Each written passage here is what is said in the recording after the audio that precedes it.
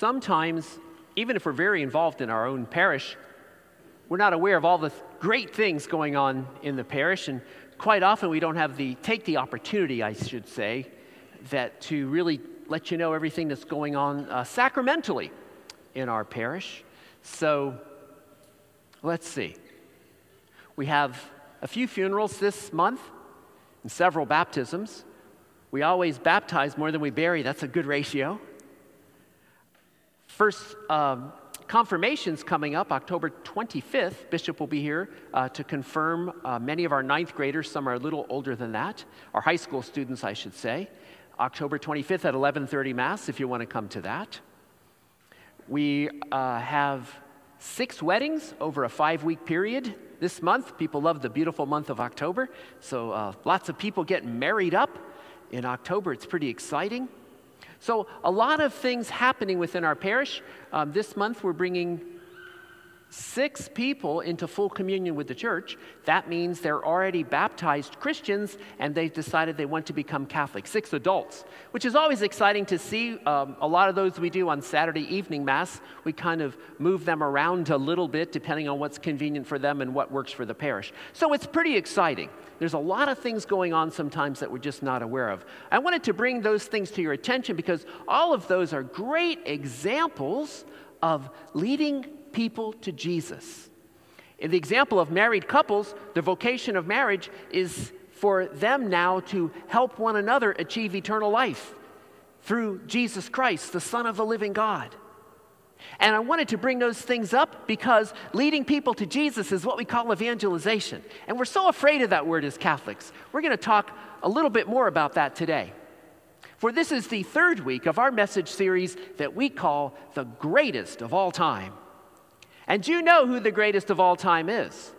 We're not talking about Simone Biles, Michael Jordan, LeBron James, Wayne Gretzky, Muhammad Ali, Tom Brady, Mike Trout, Willie Mays, or Ty Cobb. We're talking about the King of Kings, Jesus Christ, the Son of the living God. Why is he the greatest of all time?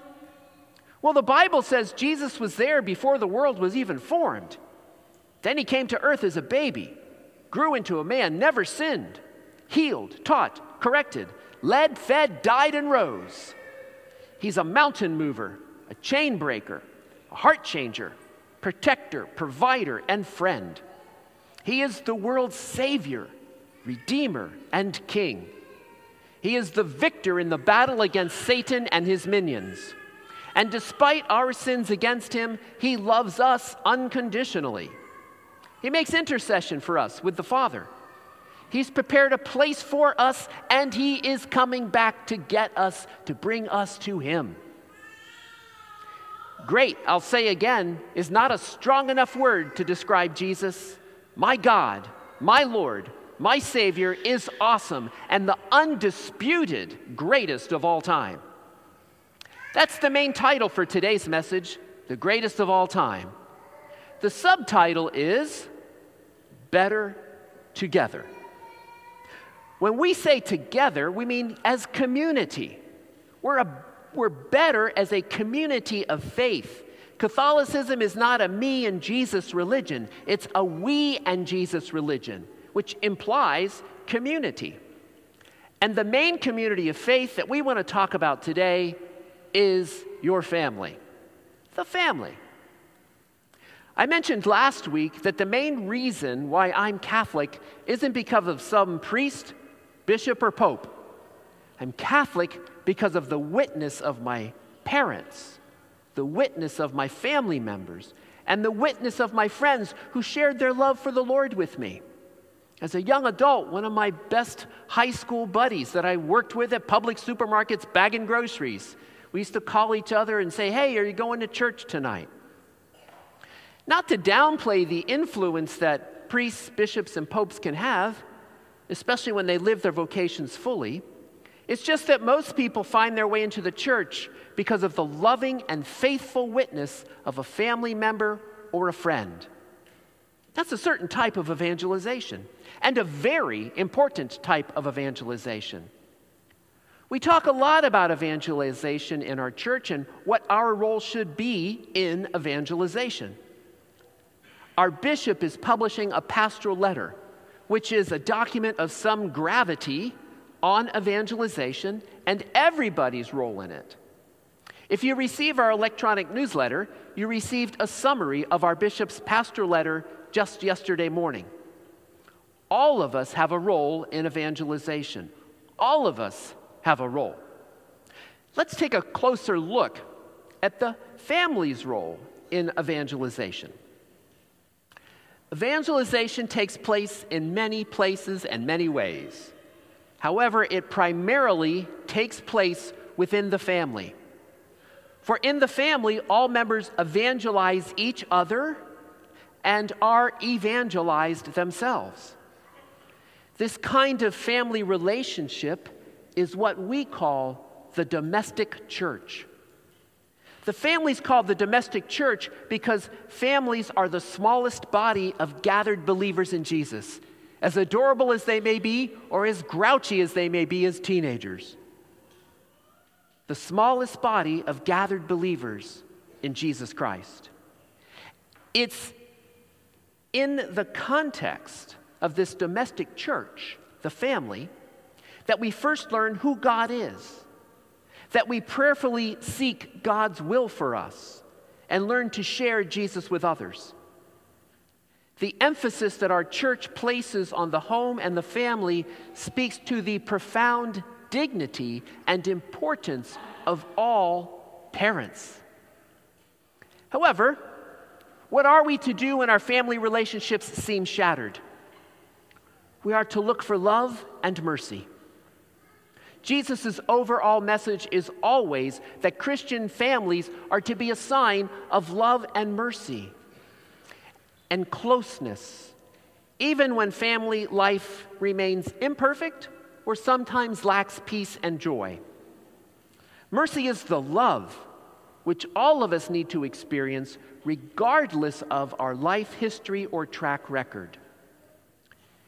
Included among us here today, I am certain, are many divorced, or those who have remarried after their divorce. For those of us who have experienced these things, today's reading from the Gospel of Mark could reopen old wounds and stir again feelings of failure. You may be asking, where's the mercy and love in that message? This gospel can be hard to listen to. It can be uncomfortable. Divorce is hard and hurtful. Certainly. The greatest of all time, Jesus Christ, wants to extend his healing love and mercy to you. Jesus' focus on our passage today is on the beauty of the relationship of a good marriage. The gospel is not about divorce. It's about marriage and what makes it so special and so beautiful when it is shared between people who recognize that they are created in the image of God. That is, they treat each other as equals and with complementarity. Complementarity meaning they complement each other with how they share their gifts with each other and the world. Those two things must coexist for a marital relationship to be a truly sacramental marriage: equality and complementarity. This Sunday is also Respect Life Sunday because it kicks off Respect Life Month, October. We have a great respect for life because we recognize that we all are created in God's image. And because of that, all human life is sacred. That is the essence of today's first reading from Genesis. Life is sacred. Relationships, too, can be sacred if we honor the fact that human relationships are intended to be sacred. All human relationships have the potential for sacred interaction. For we are created as equals, and each and every one of you are precious in the eyes of God, even when he doesn't take the trash out. Jesus tells us that relationships can be sacred, even with all of our flaws and limitations. In this gospel, Jesus says the impossible is possible. By treating each other as God's created in God's image, as equals, we can be part of his kingdom. We can be the wonderful spouses, parents, and friends that we long to be. But so often, we just don't measure up to that. So how is this to happen? Jesus tells us quite simply today, we must become like little children. You see, for a small child, everyone is alike and everyone is equal. It's funny how we forget that as we grow up, per se. Everyone is alike and everyone is equal. The reigning of God, or paradise, is the reigning of equality. To enter it, we adults must be like small children.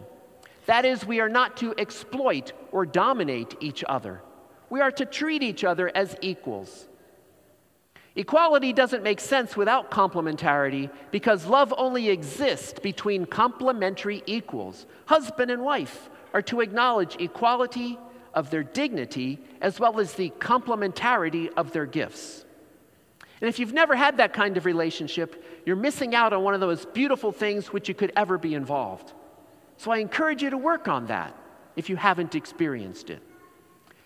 Is there a perfect family? Probably not. Often we think of the family of Jesus, Mary, and Joseph as the perfect family. After all, we call them the Holy Family. Remember, though, their family was fraught with tremendous difficulty. They struggled mightily. They knew then and know now what it is to struggle. We should ask the Holy Family to pray for us. We ask friends to pray for us all the time, right? Ask the Holy Family to pray for you and your families. Because in today's world so full of broken families, a prayer to the Holy Family can help all Christian families realize their mission to show forth Christ to the world is needed now more than ever. And so is the full recovery of the vision of your beautiful families as the domestic church. The dynamics of a family, it certainly can be challenging and chaotic, but we are in it together. And we are better together. We need each other. This is what we want you to know this week. Jesus, the Son of the living God, is the greatest of all time. He's waiting for you. He's waiting to help you and your family. For we are indeed better together. As a matter of fact, Jesus' entire family wants to help your family. This is what we'd like you to do this week. Gather your family and pray together a prayer we're going to give you when you leave, called the consecration to the Holy Family. Pray this prayer together.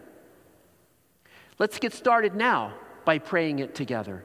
Then you'll pick up a card at the exit. Somebody will hand you one as you go. We want you to pray this prayer at home with your family. Pray it together and discuss it. Discuss it with your spouse, whoever's there with you, friends, family. If you don't have anybody living with you, call somebody up. Pray this together, or pray it for them, and then discuss the words. What does this really mean? Remember, your family is the domestic church, the smallest, most beautiful, evangelizing body of gathered believers in Jesus. And so we pray here this morning. O Lord Jesus, you lived in the home of Mary and Joseph in Nazareth. There you grew in age, wisdom, and grace as you prepared to fulfill your mission as our Redeemer. We entrust our family to you. O Blessed Mary, you are the mother of our Savior. At Nazareth, you cared for Jesus and nurtured him in the peace and joy of your home. We entrust our family to you. O Saint Joseph, you provided a secure and loving home for Jesus and Mary, and gave us a model of fatherhood. While showing us the dignity of work, we entrust our family to you. Holy Family, we consecrate ourselves and our family to you. May we be completely united in a love that is lasting, faithful, and open to the gift of new life. Help us to grow in virtue, to forgive one another from our hearts, and to live in peace all our days. Keep us strong in faith, persevering in prayer, diligent in our work, and generous towards those in need. May our home, O Holy Family, truly become a domestic church where we reflect your example in our daily life. Amen.